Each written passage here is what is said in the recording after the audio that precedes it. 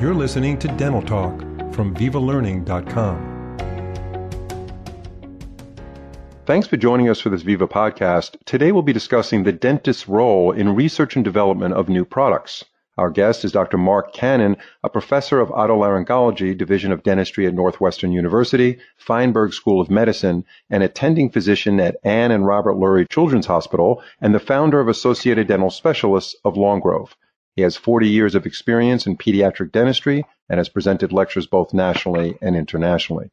Dr. Cannon, it's a pleasure to have you on Dental Talk. Well, thank you. It's great to be on again. Yeah, this is really interesting, the dentist's role in research. You normally don't think of the average dentist who's going out to work every day as a researcher, but that's why I'm very interested in hearing what you have to say about this. So as a practicing dentist, why do you put so much emphasis on research?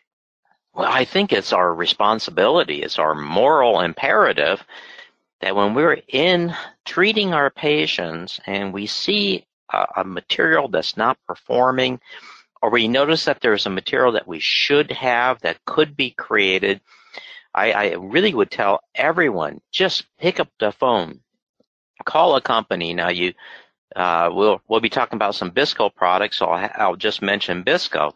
It's a family-owned company. Call them up, talk to them, and say, hey, I'm a practicing dentist. This is what I need for my patients. Now, you're not doing this to ever get rich. You're not going to do that. But if you do it to help patients and improve care for everyone, you're helping the profession, yourself, and your patients. Yeah, that's a great point. So when you're in the office and you're doing some procedures on patients, and whether you're using a bunch of products from a given company or you're mixing and matching, whatever you're doing, you could find some sort of challenge that may come up that could be solved by some innovation. And you recommend reaching out to that company and saying, hey, I've been using this for a while, and here's where the stressor is, or here's where my workflow is being impeded. How could you improve this, or make a recommendation to them on how they can improve it? Is that what you're suggesting? Absolutely. And you'll notice all the time that there's something that could be done better or packaged better.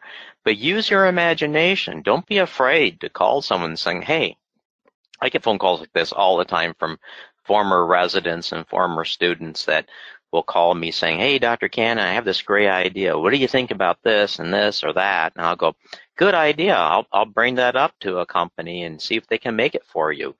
And I get them involved. So I've been involved with research ever since I got started, and I got pulled into it back in dental school, and I've continued to do that even though I've run a full-time private practice that's a multi-specialty large practice, because it's something that it gives you enjoyment and satisfaction to see products you've worked on developing helping everybody. Totally agree with you on that one, because I actually did some research and development when I was at Penn Dental School. I went to the engineering school at Penn undergrad, and then I ended up in dental school, and I developed a post called the Integra Post, which Premier Dental ended up picking up, and it had a flow-through head. And the reason why I developed it was because it was really useful for extruding the root, which would bring the bone with it. So this was a way of doing a minor orthodontic procedure where you can actually heal the infrabony defects and so forth through root extrusion. But it turned out, good. I know what you're talking about too. I know the product. That's it. Yeah, they're actually Premier is still selling that product now. Of course, titanium alloy posts have decreased in volume as far as usage, but dentists are still buying them, and they're in the hundreds of thousands a year. And Premier is very happy with it. And that came about just by me doing post and cores for the GP who at that time were referring to my practice. They instead of me just returning the post to them and preparing the post space, they said, if you could put the post in at the same time, go ahead. So that's where I started to see the deficiencies of some of the posts that were out there. And I thought the flow through head actually worked out well because it was easy to put an Explorer through it to handle it, because it would lock onto the head and you can take it in and out. But so that's an example of that. Now, let me ask you this. If a dentist does find something that they would like to have improved, will the company be open to their phone call? Oh, I would think so. I know personally I've called a number of companies and say, hey, I have an idea. In fact, I did that earlier today. on a new testing system. So that's something we'll talk about later. Right. But I tell you, it can take years. It depends on the urgency. If you have a really good product, you might actually spend a decade, Phil, getting that product to market. Finally, because sometimes people in marketing, sometimes a classic response will be, well, no one else makes this product, so what good can it be? And you'll have to explain to them, that's the whole idea, is making a product that no one else makes. Right. And some people have the attitude, I'm sure someone thought of that already. And then you're like, yeah, you'd be surprised how many things you think of as a dental practitioner that no one else has thought of, nor has anybody else done to implement it into real world, practical use in the dental office. So, for those who are out there, Dr. Cannon has great advice here, because if you're interested in doing something innovative, and again, profit-wise, that's a whole nother thing, because that's dedicating a whole nother part of your life towards R&D and actually taking it to market. Two different things. And right. You could take it to as far as you want to go, but still feel like you're involved in the process of innovating dentistry. I think in the future, we'll see a lot more things coming out with people pushing more for prevention and minimally invasive and, of course, testing. And I think right now, because we have this crisis that's looming over us with the pandemic, that we see many dentists going like, how can I possibly see these patients? How can I keep myself safe? I will tell you that we'll see an explosion of ideas coming out when it comes to air quality, how to do nitrous oxide analgesia safely, how to clean operatories safely, how to maintain air supplies. All this, we'll see an explosion of ideas and concepts and new products.